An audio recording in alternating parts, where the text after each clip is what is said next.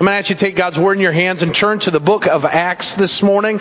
We've been in a series that we've entitled Unstoppable, learning how God is on the move, not only in the first century as we're learning from this incredible book of the Bible, but how He is on the move in our world today. And if we would just be faithful and we would make Him a priority and look for the opportunities that He lays before us, that we can have full confidence as we obey Him and honor Him in all that we say and do, that the work that we're a part of will go about and change many, many lives as a result of the gospel of Jesus Christ. And we come to Acts chapter 20 in our series, and this is a transitionary passage.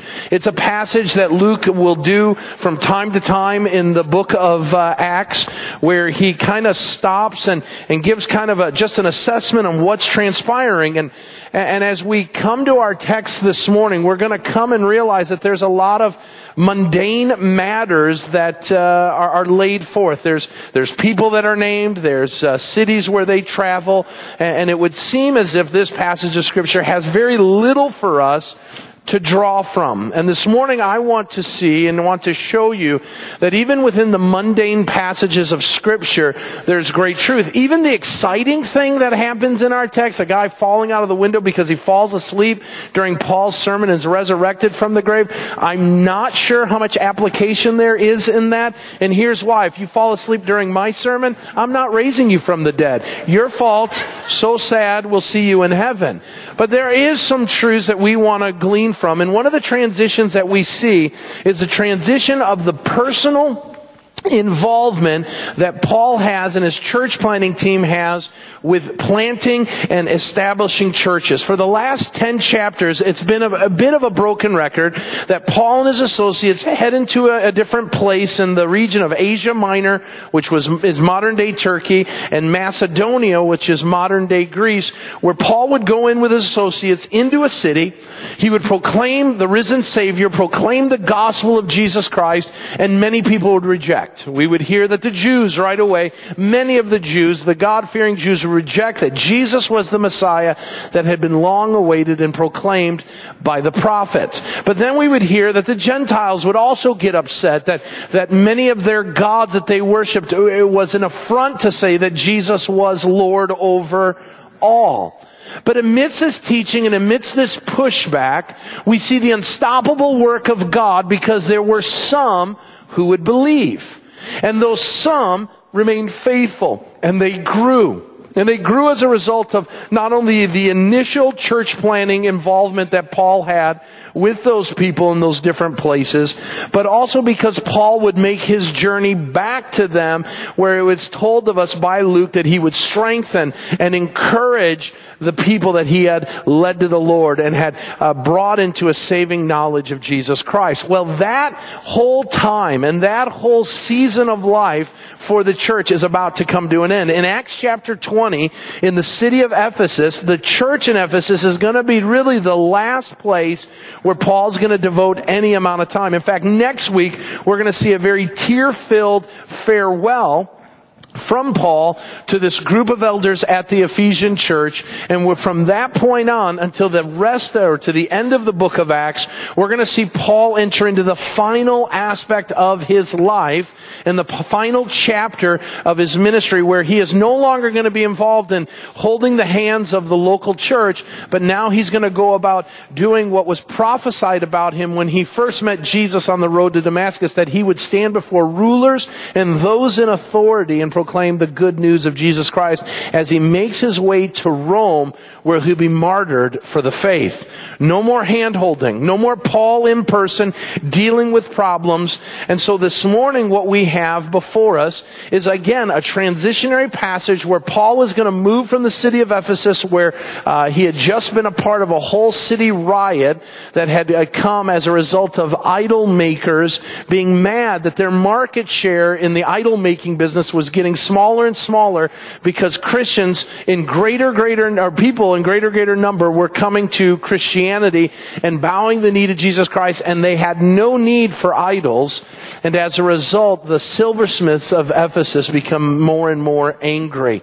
Well, that uproar subsides, and what we see is a ministry that's going on of all these Gentile churches that are going to give money to a church in need in Jerusalem. Jerusalem was enduring some persecution at the time, but more importantly, they were a part of a region-wide famine that had caused great trouble for the people of God in the city of Jerusalem. And so these cities and these places that Paul had visited and these churches that Paul had established had given money to the work of relieving the needs of the Jerusalem church. And we're going to see that come into play. But this morning, what I want us to focus in on are some of the things within a mundane passage of Scripture. Some things that we don't think about when we come into church. I want us to think about how we get the most out of our Sundays. And some of this may seem a little bit elementary, but my hope and my prayer is that as I share these things, that we'll do some thinking in our minds and ask the question, am I getting the most out of my Sundays when I gather with the people of God, or am I leaving something that God wants to bless me with in the days to come? And has God called me to something that maybe I'm not even aware of as I gather together? So this morning we're going to look at Acts chapter 20. Verses 1 through 16. And as I read this passage, recognize that Hooked on Phonics hasn't always worked for me. There's a lot of towns that are hard to pronounce, and there's a lot of names that are difficult to pronounce. But I hope and pray is that as we read this text, we will see some things that will help us to understand what it means to be a Christian, but even more, what it means to be a Christian as we gather as the people of God and what our calling is. So let's look at Acts chapter 20, and let's start with verse 1. After the uproar ceased, Paul sent for the disciples, and after encouraging them, he said farewell and departed for Macedonia.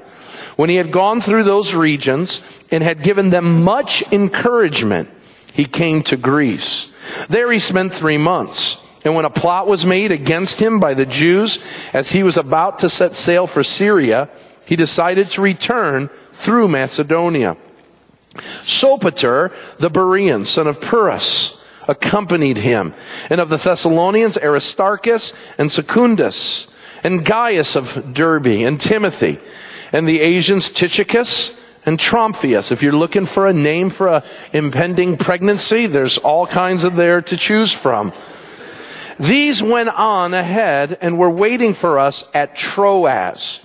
But we sailed away from Philippi after the days of unleavened bread, and in the 5 days we came to them at Troas, where we stayed for 7 days. So just recognize we're in the city of Troas. We're gathering in the church of Troas, and all of these men have gathered together from all these different places to meet Paul, and they gather on a Sunday. So notice what it says, verse 7.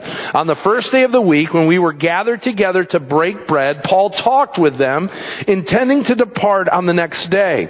And he prolonged his speech until midnight. Everybody should sigh. There were many lamps in the upper room where they were gathered. And a young man named Eutychus, sitting at the window, sank into a deep sleep as Paul talked still longer. And being overcome by sleep, he fell down from the 3rd story and was taken up dead. But when Paul went down and bent over him, and taking him into his arms, he said, "Do not be alarmed, for his life is in him." And when Paul had gone up and had broken bread and eaten, he conversed with them a long while until daybreak, and so departed. And they took the youth away alive, and they were not a little comforted. But going on ahead to the ship, we set sail for Assos, intending to take Paul aboard there, for so he had arranged, intending himself to go by land. And when he met us at Assos, we took him on board and went to Mytilene. And sailing from there, we came the following day opposite Chios. The next day we touched at Samos. And the next day after that we went to Miletus. For Paul had decided to sail past Ephesus so that he might not have to spend time in Asia. For he was hastening to be at Jerusalem, if possible, on the day of Pentecost. Let us never forget that the mundane matter, even when we don't understand it, that whatever's written in God's Word is good for our teaching and our comfort and our exhortation. And so let's pray and ask God to teach us from this text. Father God, we come before you and we ask that you would speak to us with regards to a text that might not seem to be all that flashy to us this morning, a text that may seem altogether not all that noteworthy. Lord, it's not very often that we see someone fall asleep in church and die and raise them from the dead. And yet in this text, we see a lot of truths about what it means for us to gather together as your people, to gather together in one accord under one banner being the name of Jesus Christ. So teach us, Lord, what it means to gather as your people. Lord, I pray that we might get the most out of our times together, not just for our own good, but for the good of those who are around us, that you might use us to impact the lives of those who are sitting near us even today. So Lord, teach us and train us in righteousness for your name's sake, we ask. In Christ's name we pray. Amen and amen. Well, a couple of years ago when my son was entering into high school, the local school administration had come up with an idea to help 8th graders transition into high school by offering a day as freshmen in what they called freshman orientation. It is where they would meet some of their teachers, they would walk through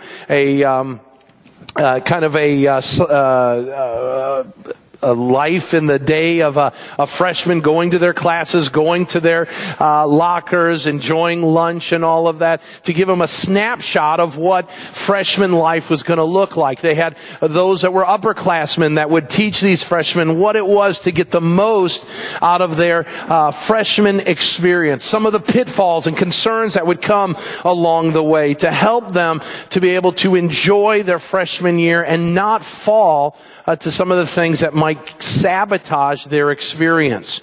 Well, this morning, what I believe Luke is doing in sharing with us kind of a Sunday at Troas is to give us kind of a snapshot of what life in the first century church looked like, and in some ways to orient ourselves to what church in the 21st century should look like as well. I've got 2 points of things that we need to do in the positive, and then one, if you will, in the negative. And so let's look at these 3 things this morning as we look at a Sunday in Troas with the people of God. First of all, like them, if we want to get the most out of our Sundays as we gather together, we need to be connected to the right people. We need to be connected to the right people. Listen, it will not do you any good to show up here, cross this off your list, walk into this place, sit, receive some good music and some good prayers and good teaching, and then leave this place not talking or interacting with anyone. Right away in the text, I want you to see that it does not take a Greek scholar to recognize that first century Christianity was a Christianity that was not done in private by yourself, but it was done with people around you.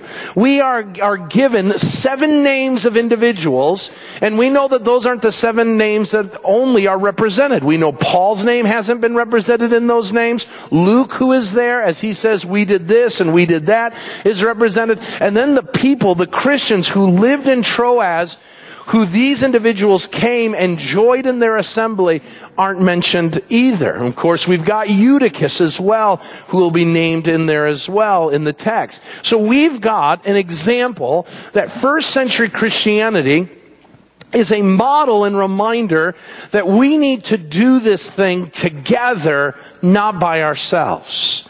And some of us need to be challenged in that. And I'm talking in many ways to even some of my introverted friends who find themselves thinking, well, I just need to go and do my duty and be a part of it, but I don't need to be a part of people. God made us for relationships, especially Christians, so that we might love on one another and care for one another and minister to one another. And we're going to see why we need one another. First of all, we're going to see that when they gathered together and they were able to encourage one another because they were an encouraging people. Write that down. They were an encouraging people. We are told in the text twice right away of this encouragement. Notice it says that first of all, in verse 1, Paul sent for the disciples, and after encouraging them, he said farewell and departed for Macedonia. Notice in verse 2 it says, when he had gone through those regions and had given them much encouragement. Anytime in the text where you see a word or a theme being shared more than once, it should stop you because it's something of great importance. Twice in 2 verses, we are told that the people of God were involved in a ministry of encouragement. Now, right away, we need to ask the question, why is it that Paul would have to encourage people? Again, you don't have to be a Bible scholar. The reason why Paul encouraged people was because they were discouraged. Everybody say that, because they were discouraged. We don't need encouragement when everything's going well. We don't need encouragement when we're on the top of the mountain, when we're at the top of our game. We need encouragement when life isn't going the way we want it to, when things are causing us consternation and frustration. We need encouragement when we are at the bottom of our game. We need encouragement when we have failed or are struggling to keep our head above water. The people of God in the first century had lots of reasons to be discouraged. They were a minority people. They were a hated people. Their very existence was causing riots and persecution to break out. You being a Christian wasn't something you wanted to tell your family and friends because it would mean that your place in society would drop dramatically. And these people would gather together, and for one time in the week, they wouldn't be discouraged in their faith, but they would find encouragement.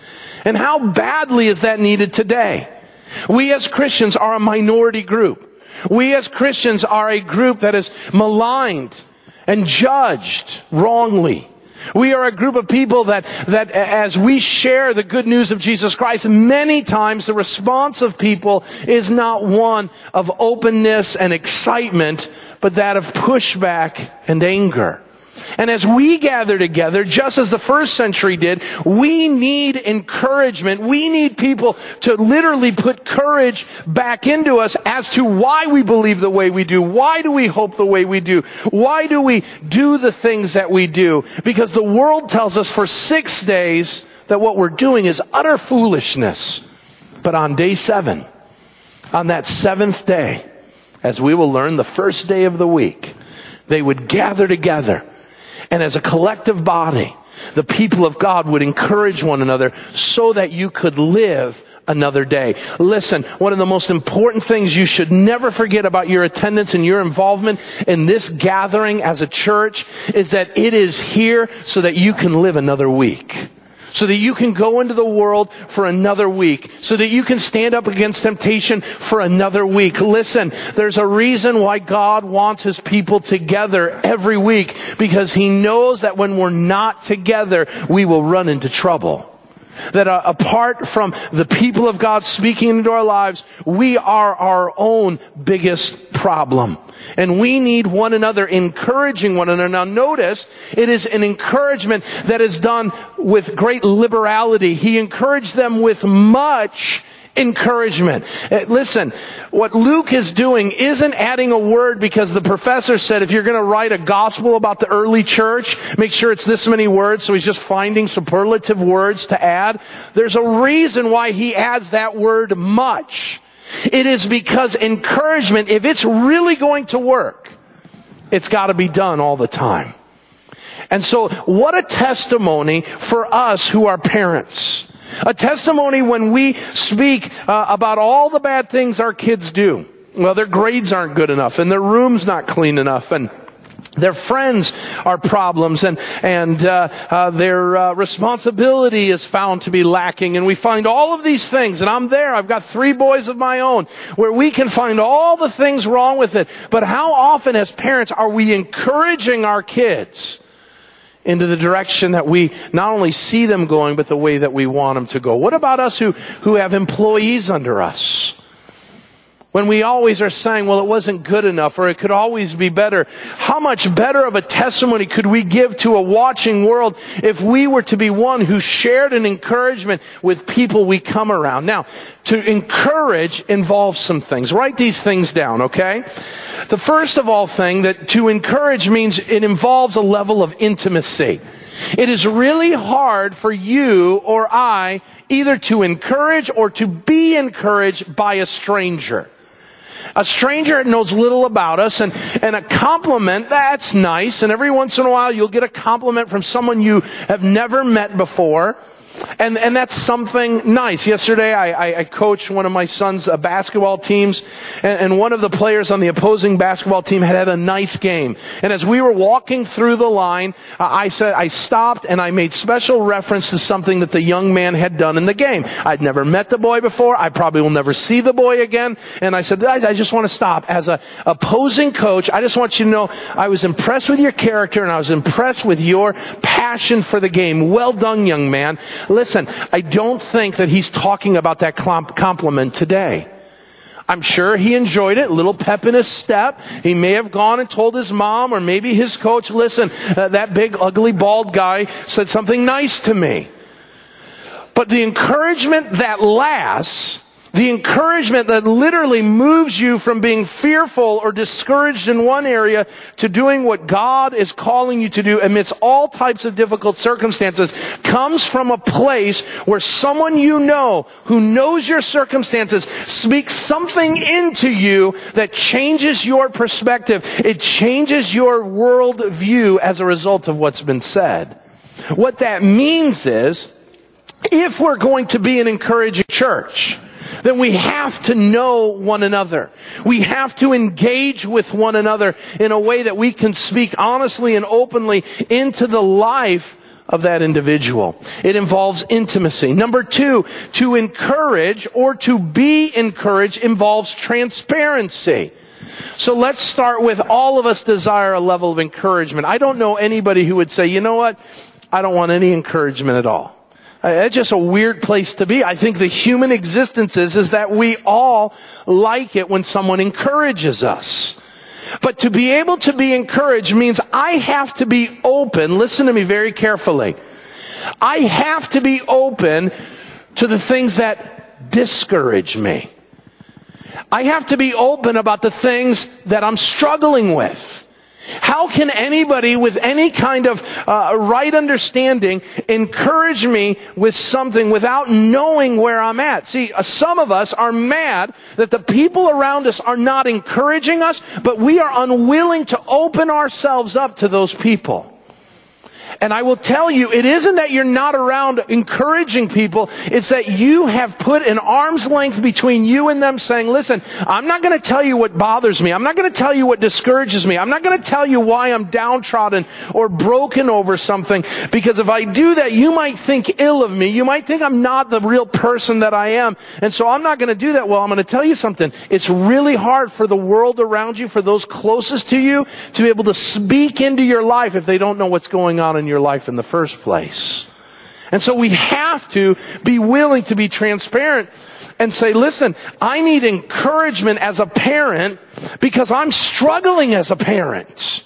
Well, now I've got something I can speak into. Now I can help address the problem. I need encouragement as an employee because I'm struggling. I'm not feeling really wanted. I'm not feeling like I'm doing a good job. And so when a coworker says, man, you nailed it there, then there's encouragement. There's a place where you begin to belong. We need to be careful that we do not allow the issue of transparency to be in the church what it is in the culture, and that is, I'm okay, you're okay, we're all okay. But the church says, I've got issues. I've got struggles. And I've come into a safe place and in a safe environment where someone can speak into me because I've shared my struggles, my needs, my concerns, my fears, my anxieties. And someone can speak truth into it that can lift me up out of my miry bog that I find myself in.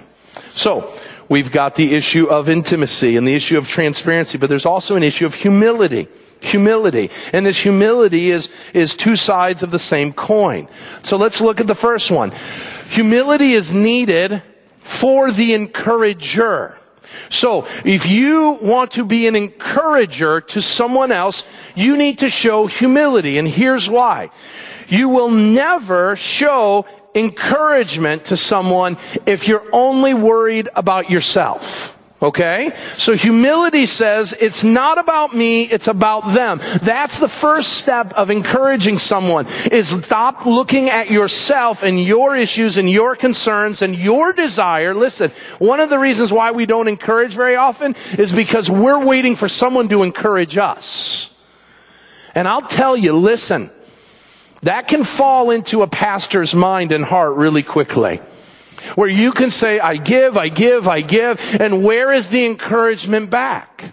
You can say that as an employer. I'm encouraging. Well, where's the appreciation back? We need to be humble enough to say, you know what? I'm not so worried about my encouragement, because I know that as I encourage another, it is always better to give than receive. So as I give out encouragement, and I give it out liberally, I'm going to believe I'm going to be encouraged in the process. So I have to be humble enough to take my eyes off of myself and look to the needs of others, which Paul talks about. Man, don't make you the issue. Look to the issues and the concerns of others. He tells the Philippian church that over and over again. But humility is needed, listen, in the encouraged person's life, and here's why.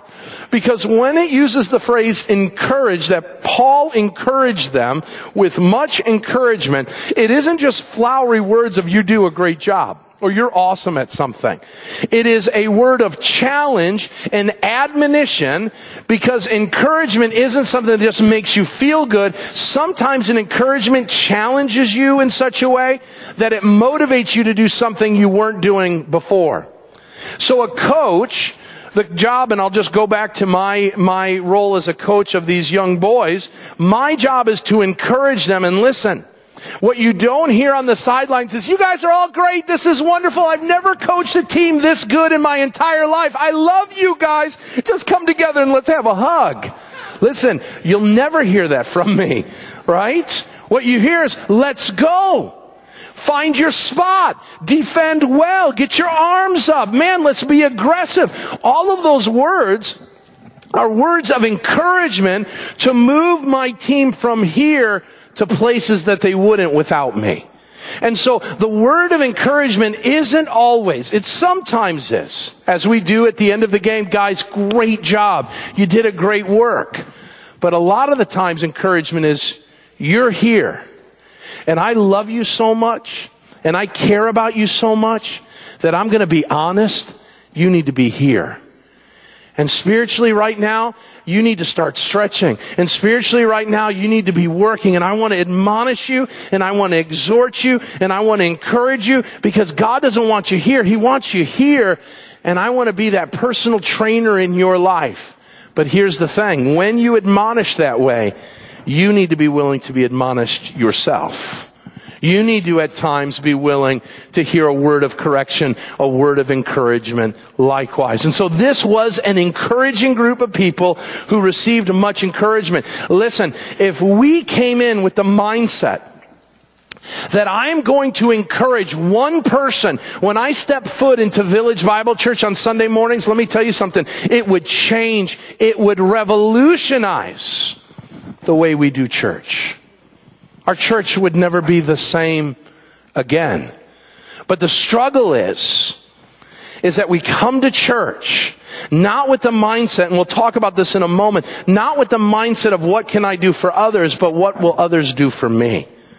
And some of you are going to leave this place today and say, no one talked to me, no one interacted with me, no one asked how I was doing. I had a terrible week and nobody was concerned about that. And I get that. And I will get that sometimes the preacher feels that way, right? But then I come to what I see here in Paul's example. And here's the thing that you've got to recognize. When this is written of Paul, twice in one verse that he encouraged the people, I want you to know that during this time when he is in Troas, some of the greatest heartbreak is happening in his ministry. The church at Corinth is falling apart. There's division. There's rampant sin going on, and there's all kinds of one-upsmanship with regards to the use of gifts in the church. So here's a church that Paul has invested an entire year and a half, the longest he would ever spend at any church. He spends it in Corinth, and all of his labors and all of his focus on that church has led that church to fall apart. We know, number two, that he had just left Ephesus, and what brought him to Troas was a riot that had broken out. He goes to Syria, and he finds out that they want to kill him in Syria. There's a plot to kill him. And so he's got to leave, and he meets the team in Troas instead of where he was going to meet him in Syria. Paul is at a very, very weak spot. And I want to encourage you with this truth. Sometimes the best time and place for you to be an encourager is when you are most discouraged. And what we get is, I'm discouraged, people are going to come to me. The Christian way is, I'm discouraged, I'm going to go to people, and I'm going to pour into them. Why? Because I'll tell you, your words won't be very flowery. When you're at a place of utter despondency and utter discouragement, it'll be amazing what will come out of your mouth to encourage another. And so in our place of greatest discouragement is the greatest opportunity to encourage those. We got to move on. Notice a second thing we see about this group. It is an eclectic group of people. It is an eclectic group of people. And it is necessary and important for our gatherings to be eclectic in nature as well. So we are given a list of 7 men. Most of the names we would struggle to pronounce, right? One of the names is a great name, greatest name you could ever give a child, the name Timothy. God bless anybody named Timothy. It's a strong name, right? Says anybody named Timothy. But we have all these names. And what can we learn about these names? Well, it's not just names that are given, but notice in the text the places where these names come from. We have the Asians, the Macedonians, the Bereans, the Thessalonians. So we have all of these different people, the Derbians, or whatever you would call people from Derbe. And so you have these names, and you have these locales.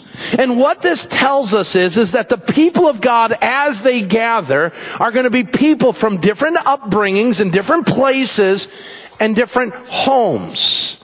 And so one of the glorious things that we experience here at Village Bible Church here at the Sugar Grove campus is we're not all from Sugar Grove.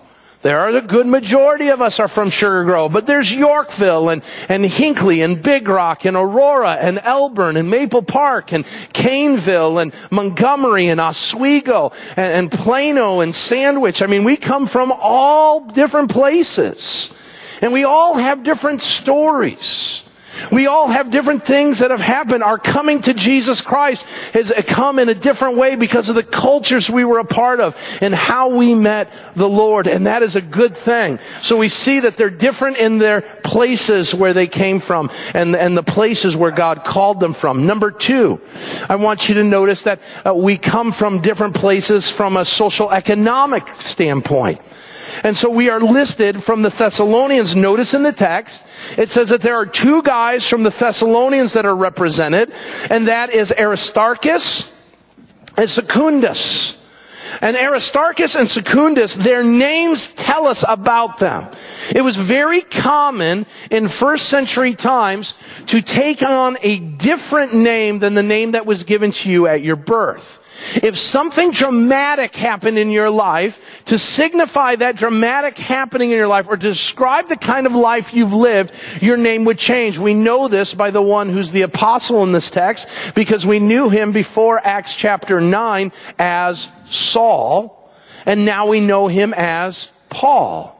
And we see this over and over again. So we're given 2 guys, Aristarchus and Secundus. Aristarchus comes from the word aristocracy. Aristocracy means that one who is from a position of power and riches. And it would seem that Aristarchus was named that probably because he was born into or came into wealth and power. And so he was this Christian in the Thessalonian church that had power and wealth most likely attributed to him, because it would seem odd that a pauper would be named rich and powerful, okay? Probably would have changed his name if that was the case, because every time they would call his name, they would laugh at him and say, listen, pauper, you who are named rich and powerful, it doesn't add up. And then there's Secundus. And Secundus is a name that really helps us to understand it, because it's really not a name in and of itself. It's a fragment of, or it's a compound of three fragments of names. Secundus means three things. Secundus means one who is second, one who follows, and one who has found favor. So each of these parts of his name has a meaning to it. One who is second, one who follows, and one who has found favor. Scholars believe that what this is telling us is the kind of life Secundus lived. He was second. What it literally means is he was a slave. He was a slave who followed a master. He was a slave who followed a master who found favor. And scholars believe, based on his name, what it is telling us is he's a man who grew up as a slave, who followed faithfully his master, and either, because of his faithfulness in following his master, was set free, now is a free man, because he found favor by his master, or he was a slave who followed his earthly master, but found favor in a heavenly master, Jesus Christ, and became a follower of his. And so what we have is, based on these names, and I am speculating a bit, but many commentators do this, so I feel like I'm in good company, that what we have is the reason why these two guys are selected by the Thessalonians is a reminder, whether rich or poor, you need Jesus. Whether slave or free, you need Jesus. And isn't it ironic that that's exactly what we are told in the book of Colossians, that there is no male or female, slave or free, rich or poor in Christ Jesus, that we are one because of Him? And so, no matter if you're rich this morning, or poor this morning, if you live on the right side of the tracks or the wrong side of the tracks, if you find yourself driving a brand new car or a jalopy, I want you to know that you are welcome here, number one. And number two, that doesn't matter when we gather together, because the only thing that does is we're sinners in need of Jesus. And so we've got this eclectic group. Notice another element of it. It involves the old and the young. So we are told that Timothy and Trophimus are two men that are a part of this team that are coming together. And I'll tell you in a little bit about what this team is about to do. But let's just deal with these two names. Two guys, Timothy and Trophimus. We know that Timothy is a disciple of Paul's. And he is a spiritual son of Paul's. And we learn very, very quickly as he takes on the ministry of pastoring the church at Ephesus that Timothy is a young man. Paul says, don't let anybody look down upon you for your youth. Well, he's not even the pastor yet of the Ephesian church at this point. He's still following Paul around, serving Paul and helping Paul do the missionary thing. And he's a young man, probably in his late teens. Trophimus is an older man, and here's why we know this. In 2 Timothy, Paul's last letter to Timothy, Paul tells us that Trophimus is failing in health. And the word that is used, the Greek word that is used for failing in health, is that he's an aged man about to die. And so what we are given here is an eclectic group of young men and old men who are coming together. So, what does that mean for us as a church? When we gather together, listen, we need to be really, really careful that what our focus isn't on one demographic, one group of people. Some years ago, a very famous pastor wrote in a book about how to grow a church and how to make a good church. He said, listen, what you've got to do as a church is you got to figure out who you're reaching. And what he would do in the paper is say, what we're looking for is this person. And they would name the person. and say, this is what Sam is to look like. He is to be a upper middle class individual. He's a white collar worker. He's in his early 40s. He's got 3 kids and a wife. He travels this far, and they built their church and their programs about this one guy. And they said, this is who we're going to reach. And let me tell you something. With all due respect, we are to reach all people everywhere, no matter their age, no matter their social economic status, whether they're white collar, blue collar, no collar, whether they have the biggest home on the block or no home at all. The church needs to be open to serve all people everywhere, because that's who God came to seek and to save. And if the church isn't doing that, it's a country club, not the hospital that God's called it to be. We need to be an eclectic group of people. Well, this eclectic group of people were an engaged group of people. They were engaging. How were they engaging? Well, notice each of these guys have a job. They've been given a job. What was their job? They were to leave their places where they were living, and they were to go and do something. Well, what were they called to do? Well, 2 Corinthians tells us what they were doing in Troas.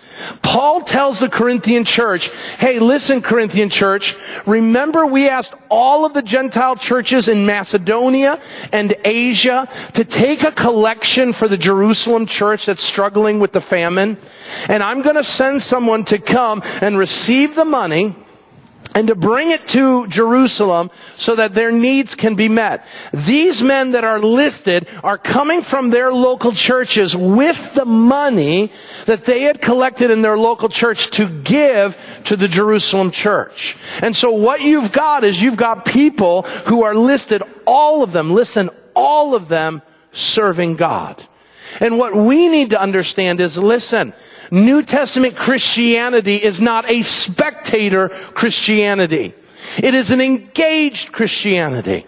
One of the things that we have learned as we have studied, especially young people, as they leave high school and head into college, is that many Christian young people leave their parents' home, leave their parents' church, and never engage in church again. And one of the studies tells us, one of the major findings of numerous studies, said that here's the reason why. What we did in our youth groups and what we did in our children's ministry is we always separated them from the real church.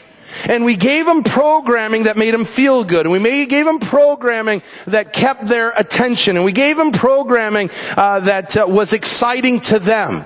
Well, the problem is at 18, we said, kids' church is over, now it's real church. And the kid that had never experienced real church, what it meant to sit in worship and worship with the church collective, that served and used their gifts, that was expected to be an active part in the church, the kid said, wait a minute, I never had to do anything. I got to sit back and you entertained me and you made things fun and I got to enjoy all of that. Well, listen, there's a reason why our junior hires and high schoolers are in this room right now. There's a reason why our junior hires and high schoolers, you will see all throughout our church serving. They were opening the door for you. They were pointing you to a parking space. They are teaching younger kids. They are involved in the hospitality ministry. They're involved in the teaching ministry, the outreach ministry, the discipleship ministry. Why? Because we want to be a church like the first century church where all of us, young and old, are engaged in the work of the gospel and in the work of impacting the lives of the church. And that way, listen, that way, when the kid now grows to be 18 years of age, and as they head off to look for a church, whether at college or as they get married and move on from mom and dad and from Village Bible, they know that when they enter into a church, it's not about them, but it's about how they can serve others.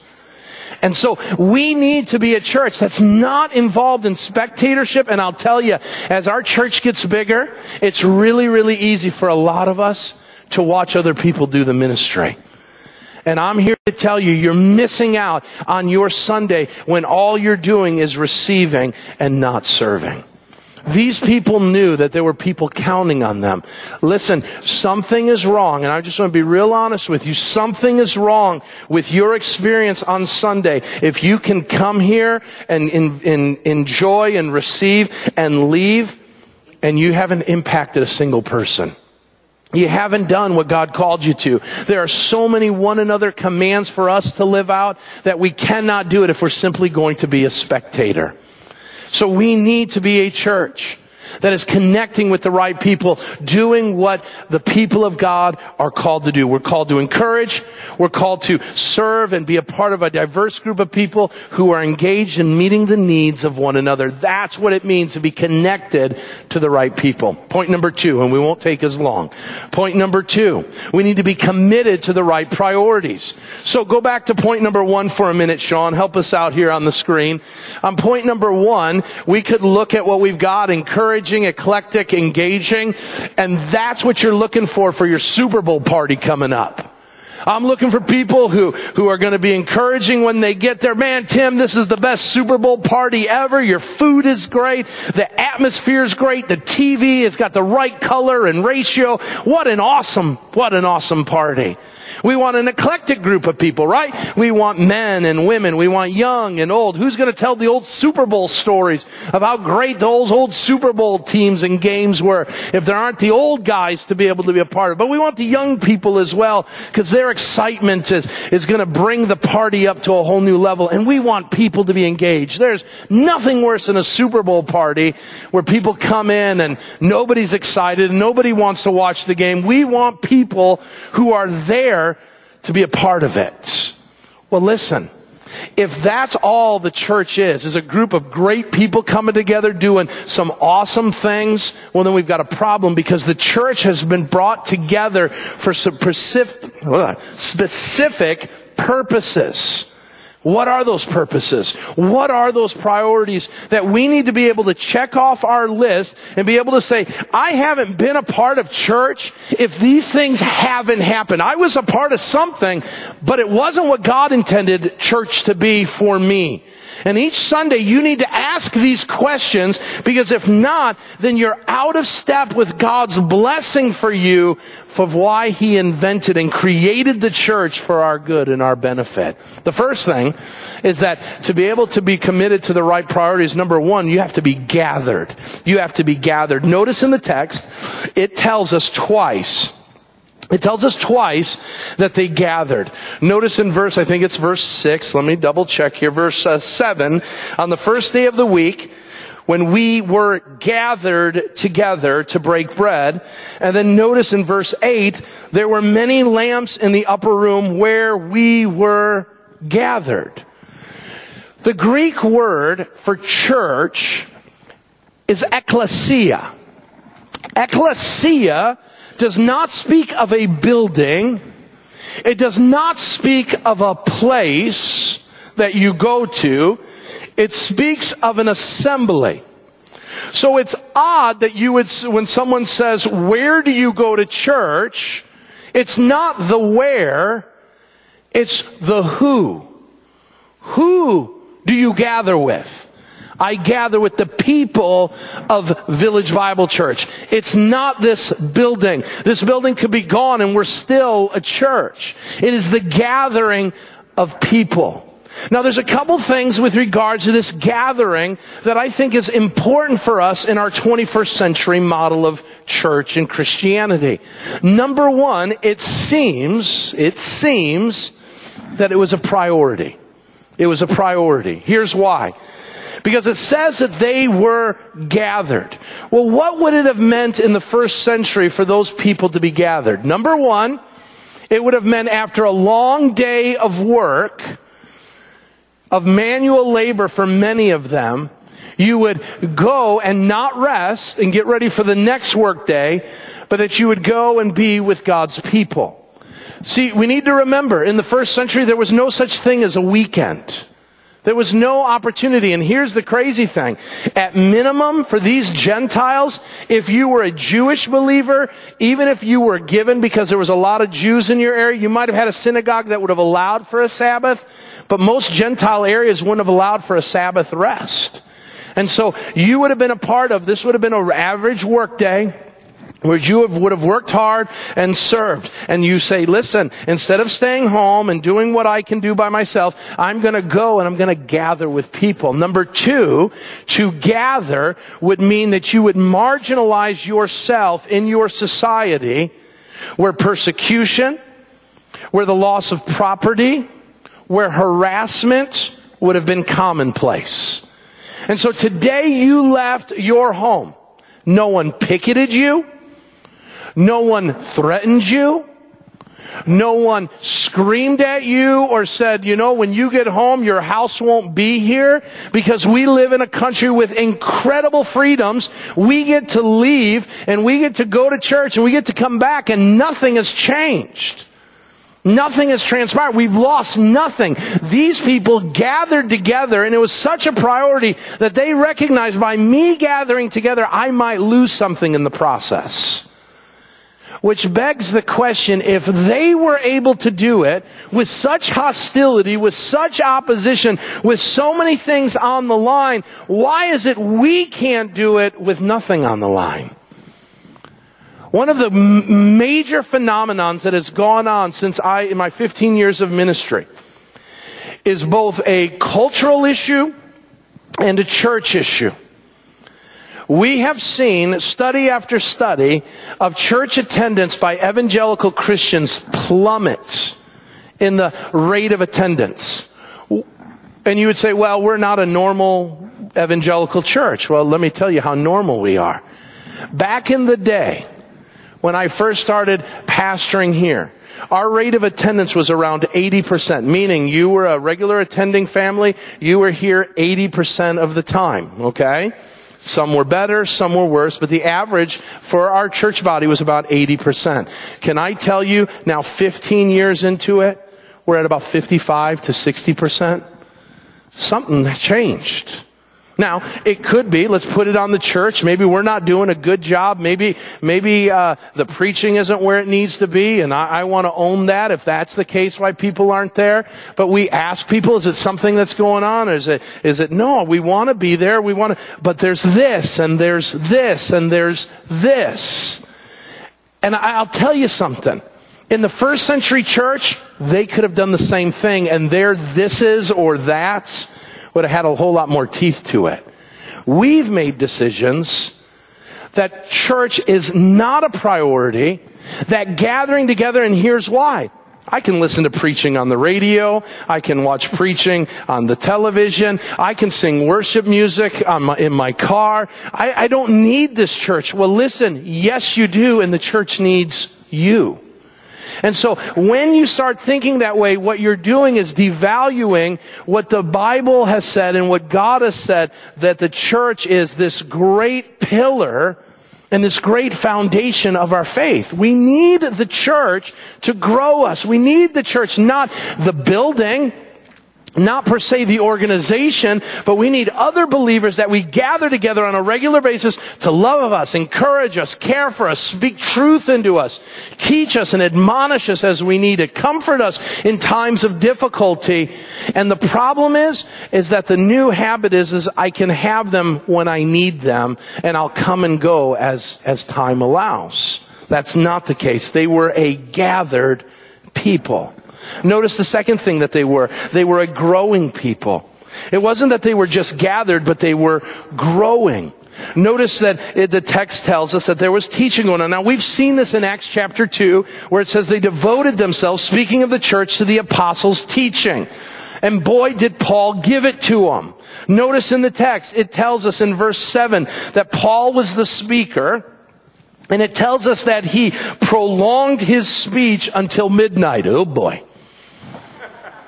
Number 2, it says in verse 9 that there's a young man named Eutychus who's listening to Paul speak. And Paul speaks. He's falling deeper and deeper into a deep sleep as Paul talks still longer. Later on, it says in the text that after an issue takes place, which we'll get to, that Paul takes care of the issue and then converses for a long while until daybreak. This shows us something. While it does not show us that I should go on hour after hour, it shows us that the focus of the people of God wasn't to look at their clocks and say, are we almost done?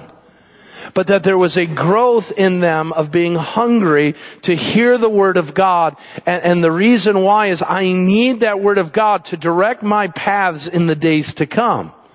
Well, listen, you have no need, listen to me very carefully, you have no need for anything I've said today if there's no intention that you're going to leave this place and try to direct your lives according to the Scriptures. Listen, you've wasted your time if you have no intention of living out what you're learning here. But how hungry you and I will be if we know that what we're hearing, whether from me or through the encouragement of another person, that can be used to make my life more for Christ than it was the week before. And so Paul is teaching, and he's telling him things, and he's teaching, listen, in such a way, knowing that he might not have any more time with them. And there needs to be this sense of Christians that when we gather, we should not believe, well, we'll see each other for sure again. Because we know better than anybody that that's not the case. There are many in our midst today that were there some years ago and aren't there now. And we no longer can be encouraged by them. We no longer can be encouraging them. We no longer can be ministered to by them. We no longer can hear about what God is teaching them because they are now gone. And we need to recognize that this may be the last opportunity we have. Paul recognizes this is my last opportunity, and I want to love on them and minister to them and care for them. And we need to do likewise. Number 3, it's an opportunity to give. There's 2 components of giving. I'm not going to belabor it, but the first one was a financial gift. These men had come from all of these different churches with gifts to give someone else. And one of the things that we need to be a part of is we just cannot receive, we need to give. Now the job isn't for us to give so that a church can just continue to increase and accumulate wealth, but it is to give to the ministry and care and the concern of others. And that's what we need to make sure of. But this giving isn't just always done outside, but notice what it says, that they gathered, and what did they gather to do? To break bread.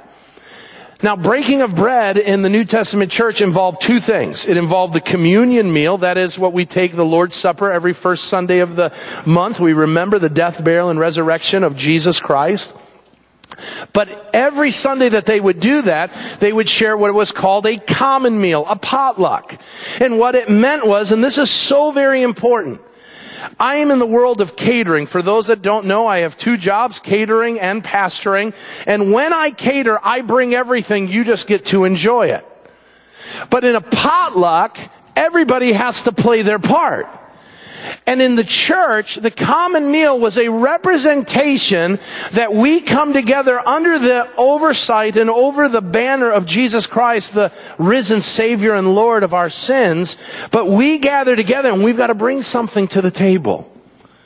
And so this morning, let me ask you something. Just really honest with yourself. What did you bring today? What did you bring? What did you bring to minister to somebody, to fill them up? What did you bring to allow someone to leave a little more encouraged, a little more filled with the Holy Spirit than you did before? If you haven't, it's like coming to a potluck with nothing in your hands.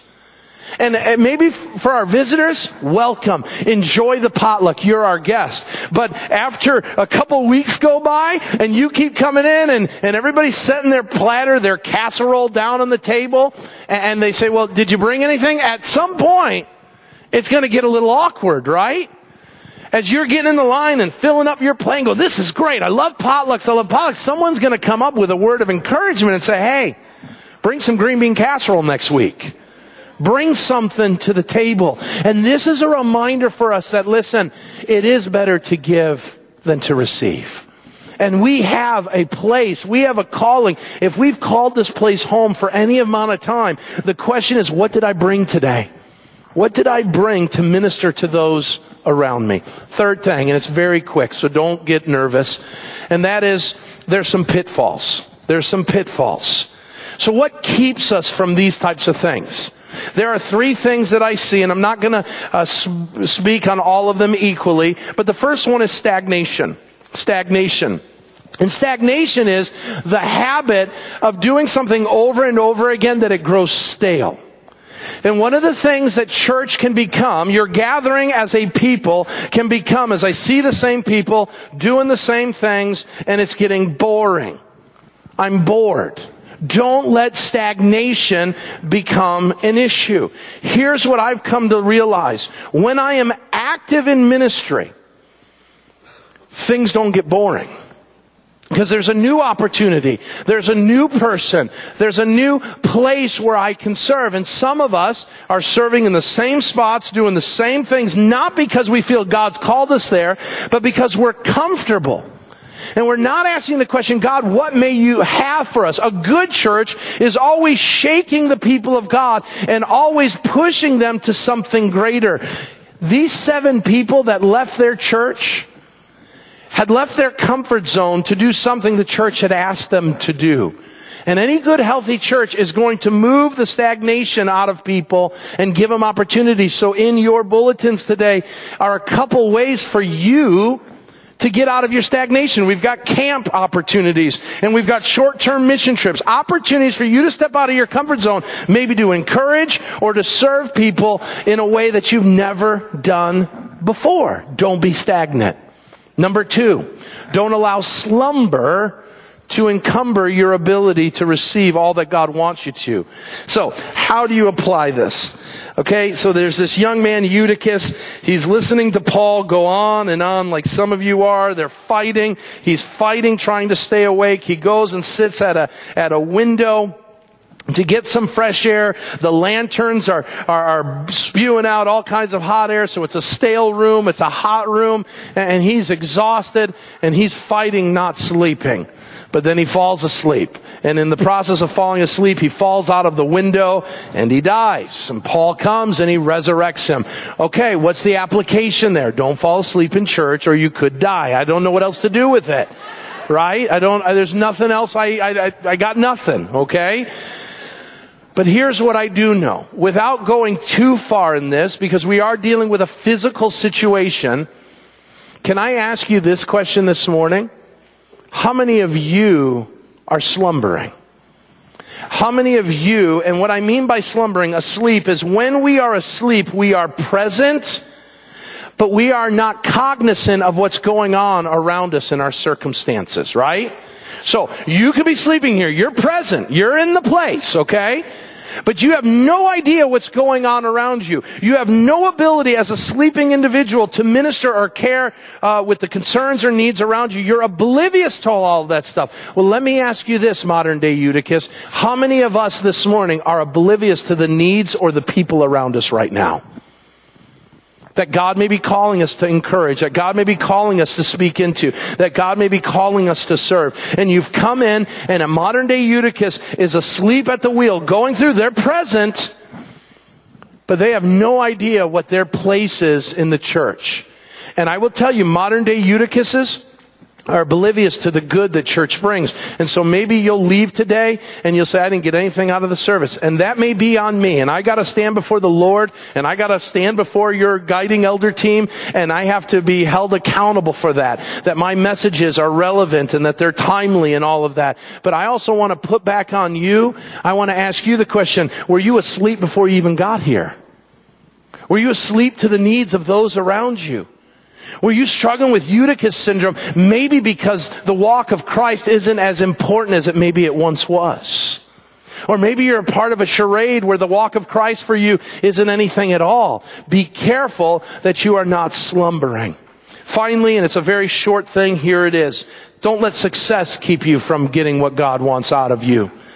In verses 13 through 16, what has just happened is a dude has fallen out of the window, so you hear,